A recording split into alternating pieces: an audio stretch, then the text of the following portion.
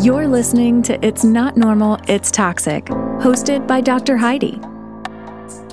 Dr. Heidi has been exactly where you are right now. She's walked through the fire of toxic relationships and has now dedicated her life to help others do the same. Living in a toxic environment can cause the damaging behaviors of others to become normal, leaving you feeling hopeless and desperate. Learning how to recognize the toxic traits and understand why they occur is the key to taking your power back. Now is the time for you to gain your self-worth because you're worth it. Discover who you really are because you're awesome. And realize it's not normal. It's toxic.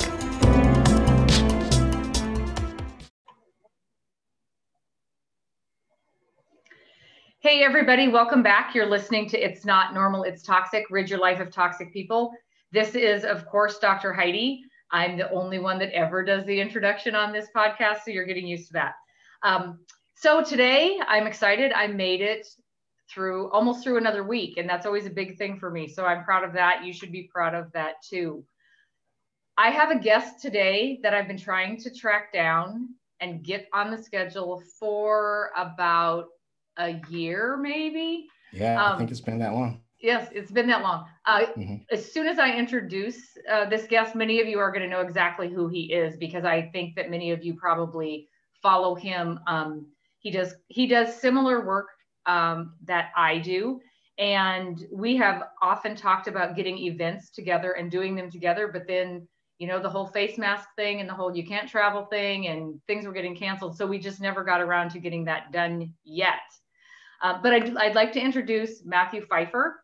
And again, I super respect this guy because he puts himself out there in ways that Dr. Heidi is still a little bit scared to. So he's kind of my mentor on certain things, and you guys will understand why when he gets to talking about how he does his type of work. So Matt, I'm just going to let you introduce yourself because you can do that better than anybody. Welcome to the show.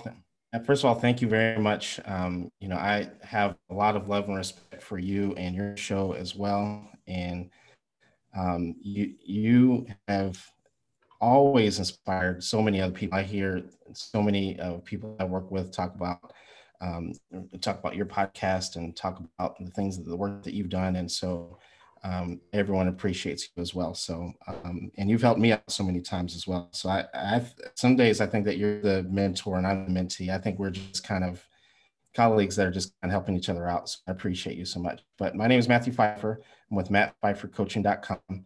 A lot of people know me from TikTok and Instagram. I create videos and a lot of other content that I feel is inspiring to people who are victims of abuse. And I talk about abuse from several different angles. A lot of times, a lot of people who do what I do speak about it from a romantic partner standpoint. But when you talk about narcissistic abuse and toxic relationships, they are literally all over the place. The same narcissistic partners that we're talking about in romantic settings, guess what? Sometimes they're our boss. Sometimes they might be a pastor. Sometimes they might be a church member. And so we have to, when I started this work, it was important for me to teach people how to recognize actual behavior, because just seeing it and just recognizing it within a romantic partner, it helps, don't get me wrong, but you have to be able to see it in all aspects of life. Because one of the sayings that I took from Dr. Heidi actually is that once you see it, you can't unsee it. And one of the things that she said on my podcast is I don't remember if you said this or if I said this, where the bat cave, where once you you said that. Yeah. Okay.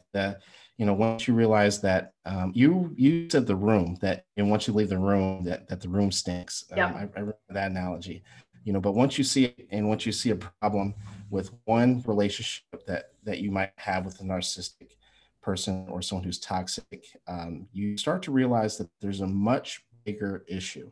And more than likely, you have other people, other family members, other friends, workplace dynamics that there are other issues as well, because you have been living a life that you weren't setting boundaries, you weren't speaking up for yourself. And so we help people recognize the behavior, teach people how to set boundaries with toxic people, how to create physical boundaries if necessary, in the proper way. Because the reality of it is, even if you're going through a divorce with someone who's narcissistic, it's not the same thing. Healing and recovering from toxic relationship is not the same thing as a normal breakup. And so, so that's a little bit about what I do. And I think I know most of this, but I'm not sure. So I'm going to let you tell this too. How did you get into doing this work? I kind of backed into it. I've experienced it, but I also,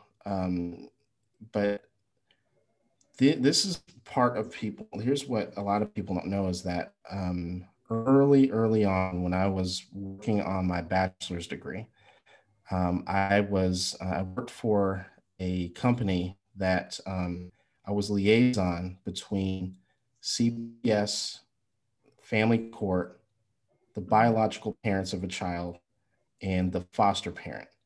And I was, on one hand, it ended up being a good thing, but I was drinking water from a fire hydrant because I don't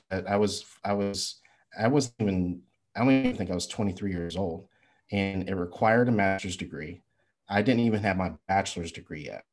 And I was facilitating meetings between family court, lawyers, law guardians, so a lot of the things that people hear me talking about, I went through, and I had to, because in New York State, at least at the time, the biological parents, when they were physically abusive to the child, and we're talking about extreme abuse where they were taken away with CPS and given to foster care, they had 15 months to get their things together and to try to earn their child back. Well, obviously there's a lot of court proceedings, and quite often I was the one that would make suggestions and recommendations on what should happen with the children. If they should go back to the home, I would do in-home visits, sometimes alongside with CPS. But I also had to visit the children in the foster care unit. Well, guess what? Sometimes there's abuse that happens in the foster care unit too. So then I would have to make a decision on if they should stay in that unit or if they should go to another facility. And then I learned on the back end all of the laws, right? What is that court is looking for? What are the judges looking for? What's the terminology? And so I did that for a long period of time, had no idea that it was going to help me out with my future at the time, right? But did that for a long period of time. Then did a lot of other things, and I stepped away from therapy, from mental health, and got into sales, marketing for a long period of time, went back, completed my master's, and just like anybody else, you accept the very first job that you're accepted out of college because that's the right thing to do. And so the place that I was doing my internship offered me a job, and it was the last place I wanted to work at, but it ended up being one of the best situations for me. But I ended up becoming a substance use therapist, dealing with people who are struggling with an addiction. That's right. Well, guess what? People who are struggling with an addiction, there's a lot of parallels between people who are struggling with addiction and people who are struggling with narcissists. And there's a lot of codependency there. And one of the things that the main reason why I was hired at this company was because I was really gifted when it comes to facilitating groups. And so one of the groups, some of the groups that I did, I ran a men's group, I ran an opiate group, and but the main one that I want to focus on today was family. And so again, drinking water from a fire hose, because in my one-on-ones, narcissists and people who are highly toxic, people who wanted no desire of change or anything whatsoever, were court mandated to come see me. So a lot of the times when people see my video, they see me doing different skits, different videos, like I saw them doing this in session, trying to gaslight me, trying to lie and manipulate and spin, and they couldn't leave, right? Or if they did, I would notate, and again, still dealing with court. But then also dealing with the family unit, with the groups. I learned a lot about the children, the people who were struggling as codependent, who were in love with the narcissist, who were in love with the person who was struggling with an addiction. I watched them as the narcissist might love bomb them in session, trying to convince them that they're making changes when really isn't any changes that are being made. So, long story short, then after having my own experience, gets to a point where all of this information, all of this knowledge, all this background, there's not a job that suits this. I can't go, there's not, you can't, I can be a regular average. There's nothing wrong with being your average therapist in a clinic setting, but it doesn't suit my skill set anymore. Because there's so much knowledge that I've acquired over time through experience and through the profession, that I was like, I have to step out and do things on my own. In so many words, like, this is not my purpose and the world needs me, and so I stepped away from therapy and started to do my own thing. Mm-hmm. And it's funny because when people hear what we do, you kind of get funny reactions. They're like, wait, you do that all like full time? That's all you do? Yeah. That's all you talk about? Mm-hmm. And yeah. I'm with you. Once you find your passion, it's pretty much mm-hmm. it. And so, yeah, I think that's kind of crazy that our stories parallel like that. So what type of clients do you mostly work with now, and how do you work with them? Work with them via Zoom. What's interesting, I was doing Zooms and meeting with people, online long before it was a thing. It's very common now, but when I very first started, it was extremely, extremely taboo. And when I told people I wanted to leave the clinic setting and to do this, they were like, do what? Are you crazy? This is, now everybody's doing it. But meet with people online. I also have a support group on Facebook called Wounded Healers.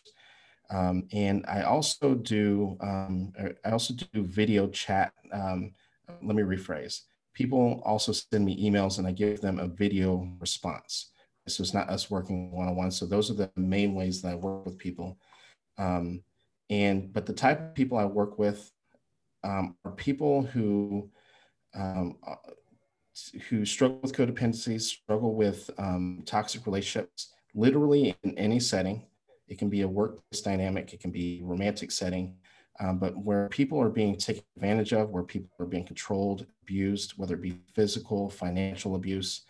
Because when we're talking about narcissistic and toxic behavior, there's typically some elements of control and enmeshment, where a lot of people on the surface, they think that, hey, I'm getting married. Hey, I'm having children. And on the surface, there's nothing wrong with those things.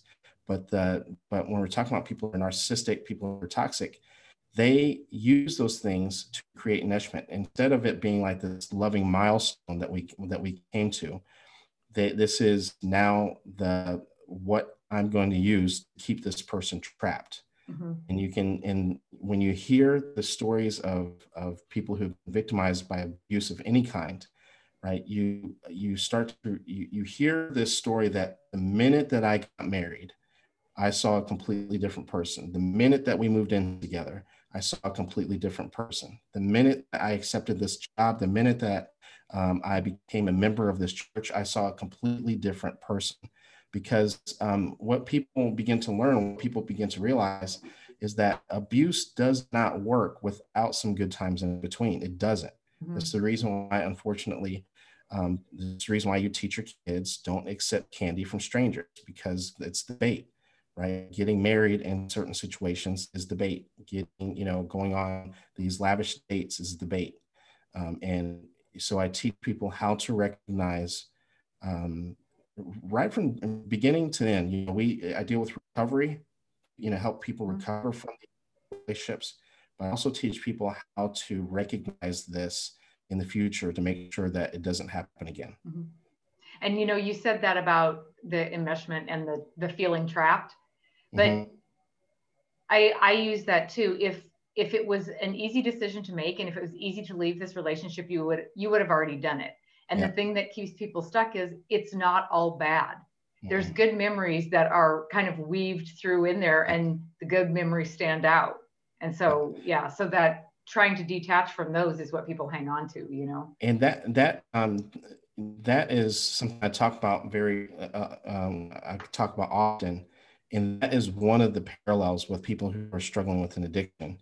When we talk about toxic and narcissistic people who are recovering, and it's literally like recovering from an addiction. And that love bomb phase that you go through is the same thing that someone who's struggling with heroin addiction goes through. People who struggle with heroin addiction, if you talk to them, if you sit with them, they'll tell you that the very first time they ever used, it was the most euphoric feeling that they've ever felt in their life. So from that point forward, what they're doing is they call it chasing the very first high.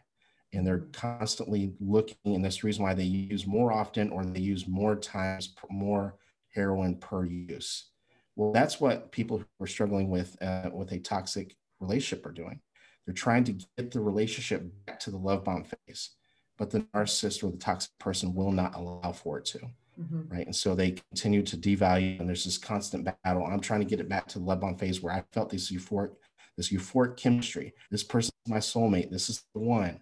I never thought I'd find someone like this, right?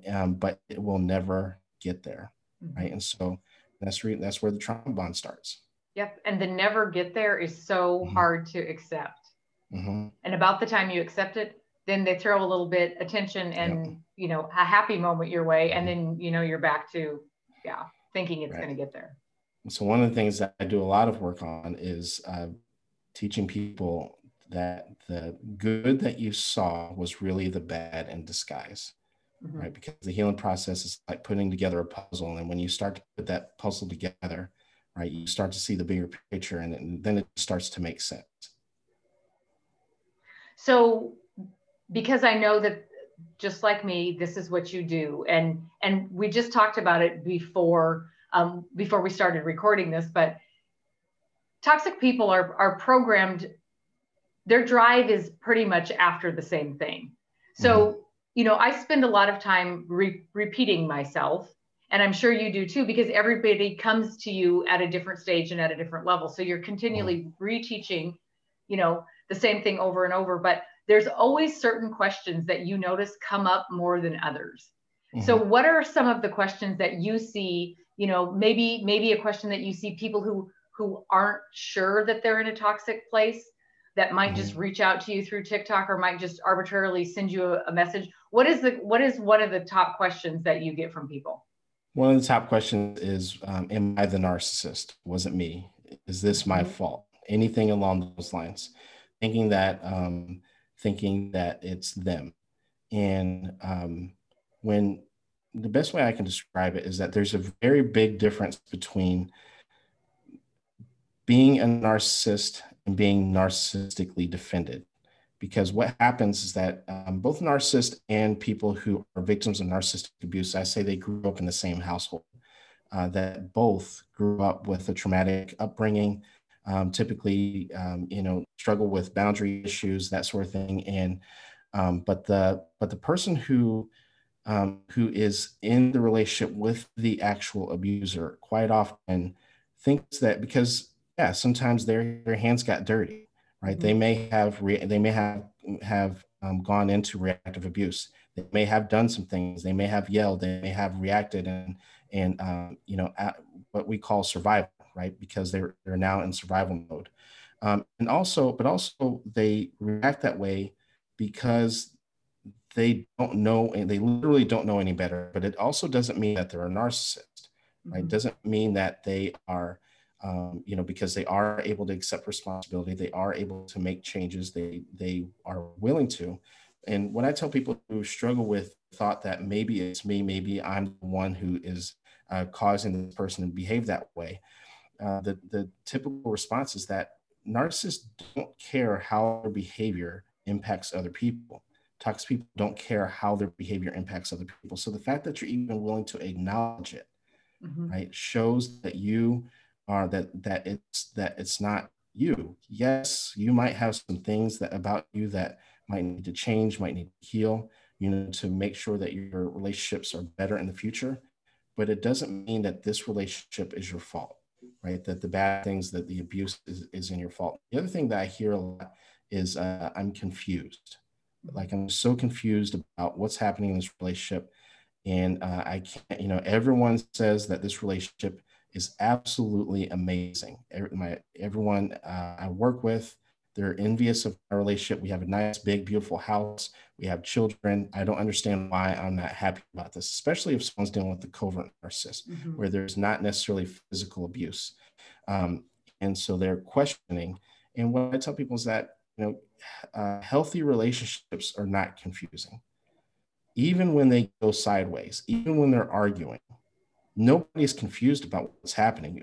When I was working in the clinic setting and I was working with couples who, even if there was infidelity, right, no abuse, but just straight up infidelity, someone cheated, someone stepped out, nobody was confused.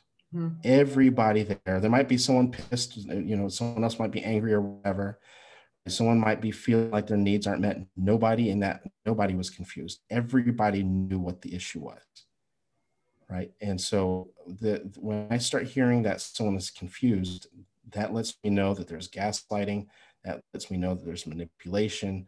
The other thing is this walking on eggshells feeling, and that is one of the big signs that something's going on, because that is very telling that because you might be confused and emotionally you still might be in love, but your body's not confused whatsoever.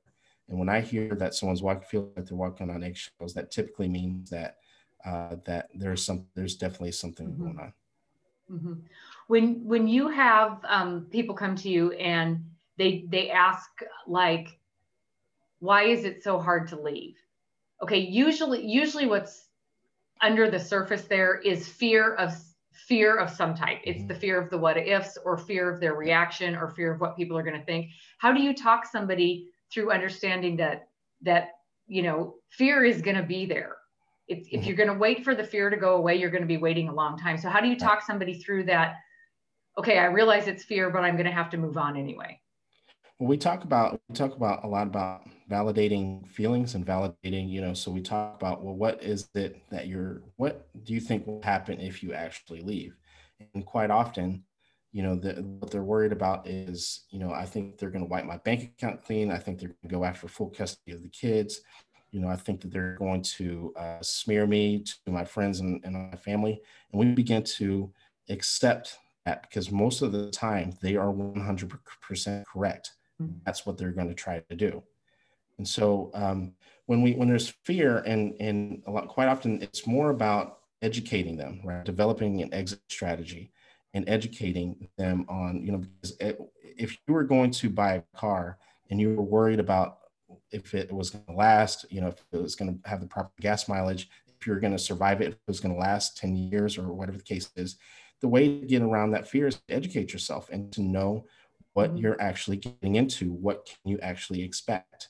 And so when people begin to educate themselves, and when people begin to get into groups, into support groups, I know you have a support group as well, and talk to other people who have been there and have done that, and start to hear stories and start to connect with other people and start to understand that, yes, I can survive. Yes, I can get through this. Yes, it is going to be difficult, right? And you start to hear that, yeah, I not only can do this, but I need to do this even with anxiety and even with fear present, right? Because at some point in time, they were taught to, that, and one of the things we talk about is that fear is misplaced fear. Because when we talk about being with a manipulative person, people who manipulate, it comes from three different areas: fear, obligation, and guilt. So they'll say things like, if you ever leave, you're not getting any equity in this house, and I'm going to go full custody of the kids. Is causing fear, right? I can't believe, you're really going to leave. You're supposed to be the man of the house. You're supposed to be the woman of the house, right? Making you feel obligated, right? I can't believe you would ever treat me like this after all the great things I've done for you, making you feel guilty, right? And if someone can have control over your emotions like that with what they call the FOG method, fear, obligation, and guilt, that they hijack your emotional center. We make emotional based decisions, and we justify those decisions with logic and reason. So therefore, now that they have control over your emotions, now they are able to keep you there. So you have to start practicing what's called radical acceptance, and understand that when you fear something, right, when you're afraid of it, when you feel obligated, or if you're feeling guilty, typically, at least in this situation, you need to go into the opposite direction, right? Because we know that feeling is a misplaced feeling. It's been conditioned into you from this person who's been manipulative. It's a run towards the roar instead of run away from the roar. Exactly. There's one thing I'm going to kind of put you on the spot and have you answer this. My listeners know, what I've been through. I've been through several types of toxic relationships, but one of the things I do not have is I don't have toxic family members.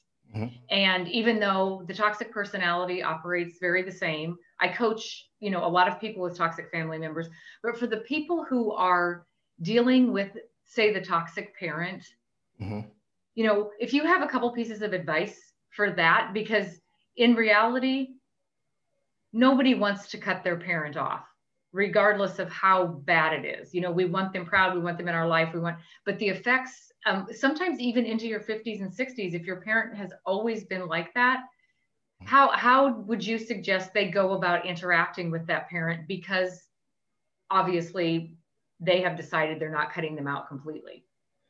Parents and family are different and can be difficult because of the rest of the family. And I tell people to give yourself permission to go 6 months. It doesn't have to be all in or all out, right? You go 6 months, and obviously if there's a lot of physical abuse and they're bringing in a lot of fly monkeys, and it's just unlivable. Obviously you may have to just do no contact, but with someone where it's verbal, and someone that it is emotional abuse, and maybe sometimes that they're a little bit tolerable, or you can't cut them off because of other members of your family, you can go 6 months. You can go 6 months, and you can say, like, what, they're treating me okay right now, right? We want to be very present with what's happening. And so maybe we go 6 months of low contact, where maybe we're talking to your parent every single day, but we cut it down to, let's say, one time a week, right? Because every single day with someone who's toxic and narcissistic won't work. So we're talking to them one day a week, and we have set boundaries. Maybe we only talk to them for an hour, and maybe an hour is too much, right? So over this course of the 6 months, we're evaluating, right? How do I feel during the call? How do I feel after? What's the results of it? Are they gossiping about me? Are they creating too much havoc in my life? Then if the answer is yes, then you can go lower contact. So maybe instead of an hour, it's 15 minutes, it's 30 minutes. Maybe you're only talking to them on the holidays. That's another version of lower contact, right? And then finally, like, you can also go 6 months of no contact. But then if you start to see that they're treating you with respect, you can always bump it back up. I wouldn't go all in, all out. I tell people, be a thermostat, not a thermometer. Don't allow for them to control your temperature. You're the one that controls the temperature with your own thermostat. Oh yeah, I like that. Because I think sometimes when it's a parent, you always carry that, well, if it wasn't for them, I wouldn't even be here.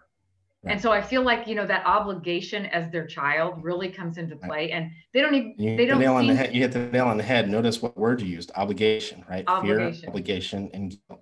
Yeah. Right? But you have, so with narcissistic parents, one of the things that they do is they do make you feel obligated as if you owe your life to them, and you don't. Mm-hmm. Right? And sometimes it's just as much as giving people permission to take a break, because I don't think that they even realize, because of that obligation and guilt, they don't even realize that they have permission to take a break. Right. And so you're able to give yourself permission, and also give yourself permission to literally live your own life. Your parents had the opportunity to live their own life. Mm-hmm. Your life does not belong to them, right? Them taking care of you, them putting a roof over your head, that was their responsibility. That did not entitle them to run your life. Completely different story. And people in narcissistic, people in toxic and romantic partners do this too. I gave you everything. I paid half the bills. That's what you're supposed to do. Mm-hmm. Right? That was the bare minimum. That was, and that's not a reason for me to you don't owe your parents anything. You're under no obligation to talk to them, because what happens with narcissistic parents is that they think that your life belongs to them, literally. And so you will live your life trying to live up to their expectations, but their expectations are full of double binds, double standards, right? And the reality of it is that you're never, ever, ever going to make them happy. Because the minute that you begin to make them happy, you're actually in their mind, they're giving over power. They don't want to do that. They want to keep control. They want to have control over your romantic relationships, who you're dating, who you're marrying, right? They want to have say over what is tolerable, what's not tolerable. They will ruin your relationships if they possibly can. Because people who are toxic, people who are narcissistic, don't internally, deep down, don't care about themselves, don't like themselves. And when you have someone like that, they end up sabotaging the world around them. And if you're not careful, they'll do the exact same thing to you. And I think, too, when you're in it, regardless of what type of relationship that you're in, you feel like you're in a rut.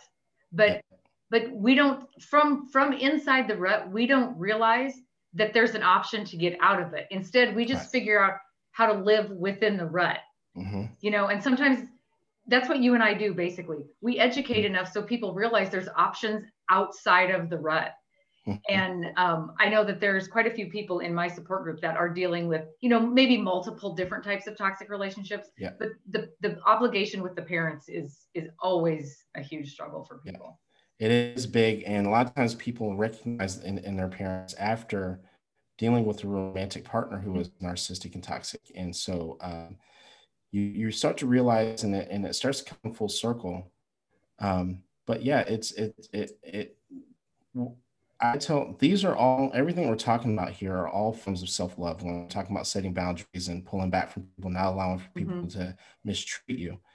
But I tell people that it really should be, instead of people saying self-love, it really should be called self-tough love, right? Because it is difficult.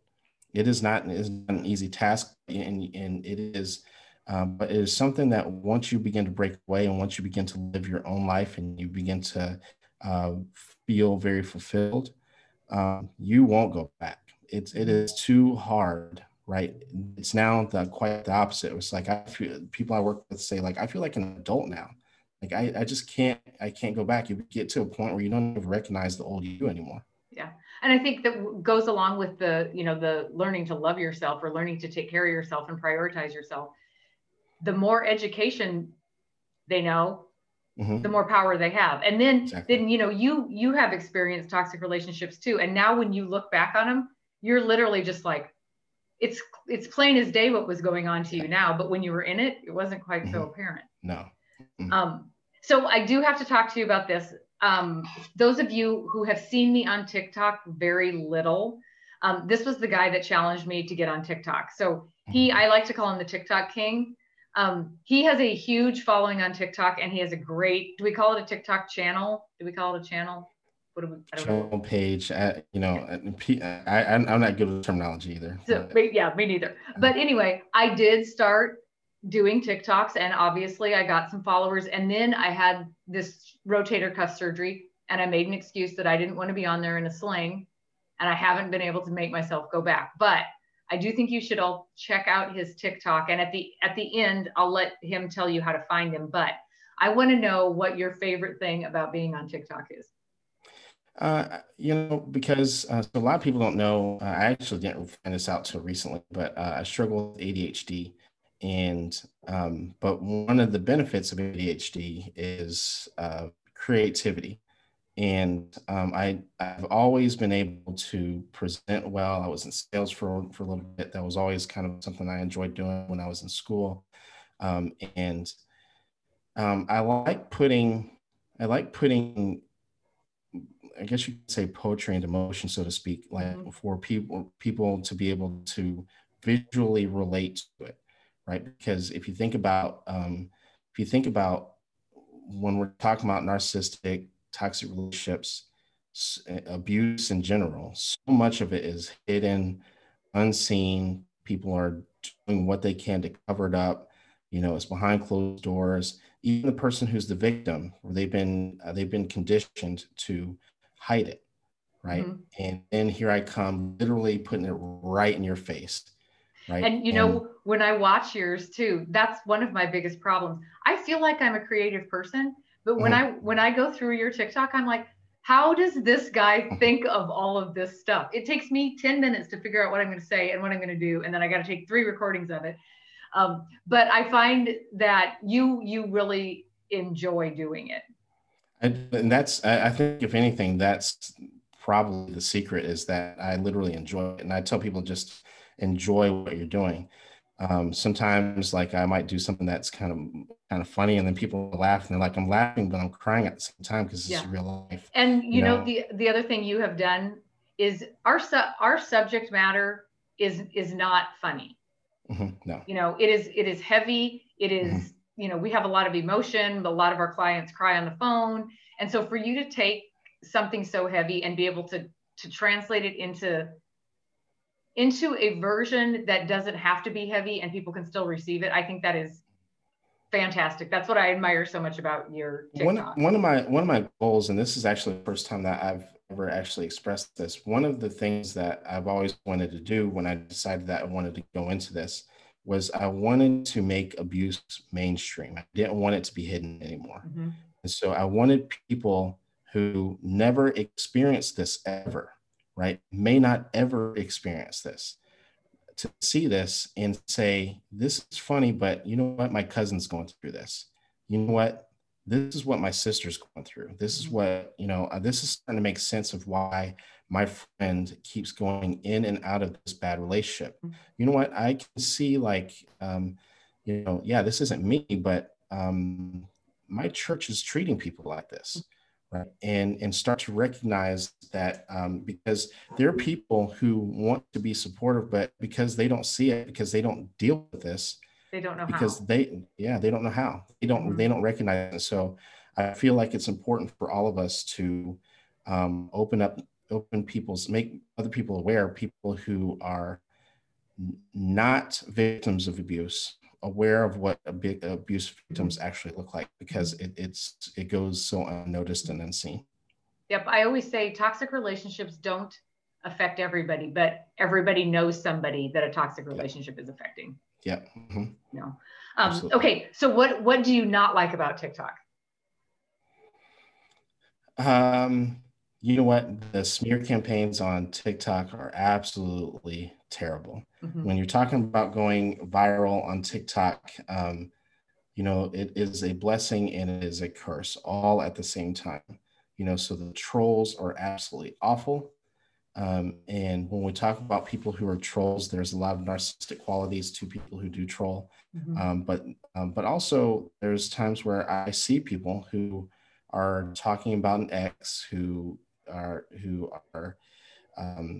saying things, absolutely horrific things, claiming as if they're the victim. And I'm like, this is a smear campaign. This is not someone who's on here venting. Right? This is not someone here who is here for the right reasons, right purposes. And so there's, but that's going to happen anywhere. But when we talk about TikTok, where videos go viral all the time,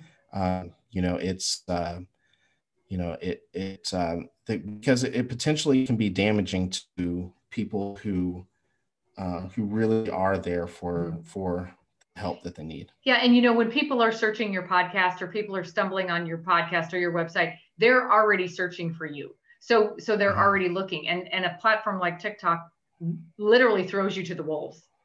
Yeah.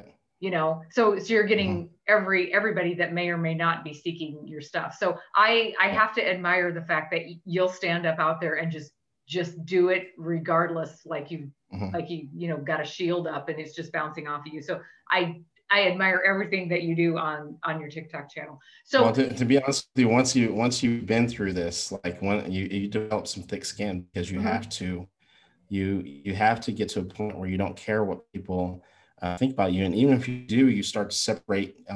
One of the things we talk about boundaries often, but we don't talk about emotional and mental boundaries. And you develop some emotional boundaries that their feelings are not my feelings. And I think too, because you and I have both been through it, we're cut from the same mold as some of the other people that have gone through it. And we get nervous in the beginning if we have people that don't like us. Yeah. And if you and I are going to stand out here and say what we say and stand behind what we stand behind, we had to get very used to, there's going to be people out there that absolutely don't like us, and we're going to get mean notes, and we're going to get mean. And, the first few I got kind of had me in a, now I really feel like I'm making a difference. If there's people out there that are questioning what I'm doing, I'm now using it for motivation, because we're making a difference when that happens. Yeah. And it gets to the point where you don't have a choice. Like you literally can't stop, because it's gotten to a point where too many people are being helped, too many people are being assisted. And so, you just have to get to a point where you just develop thick skin. I also just try to stay out of the comments as much as I possibly can. Yeah, for sure. You have to.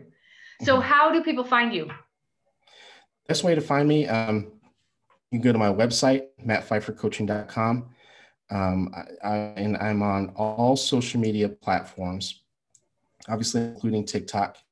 All of my social media platforms are Matt Pfeiffer Coaching. So YouTube, TikTok, Instagram, Twitter, and LinkedIn as well. So, and every single one of them has something very unique to offer. Most of the places are video based, but I do offer something unique for all platforms. And you're also able to text me.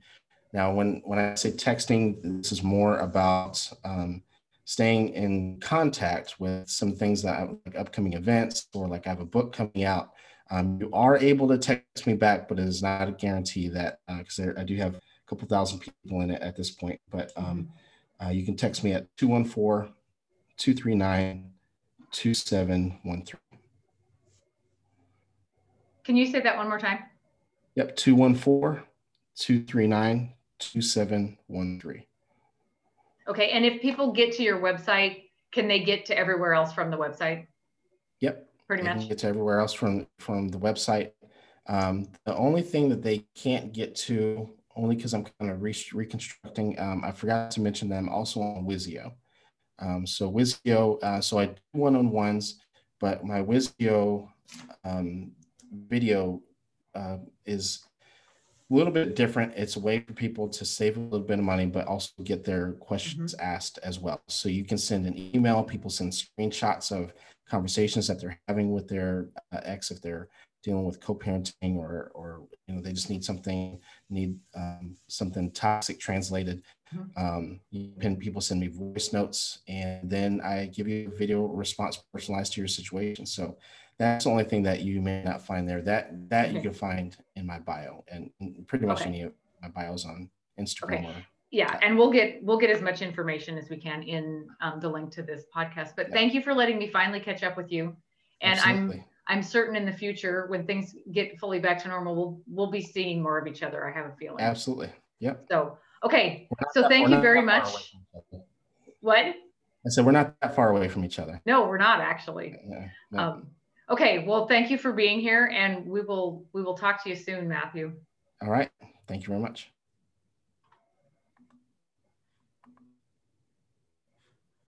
Thank you for listening and sharing this podcast with others. Looking for a community that understands? Join our Facebook support group, Strength Within.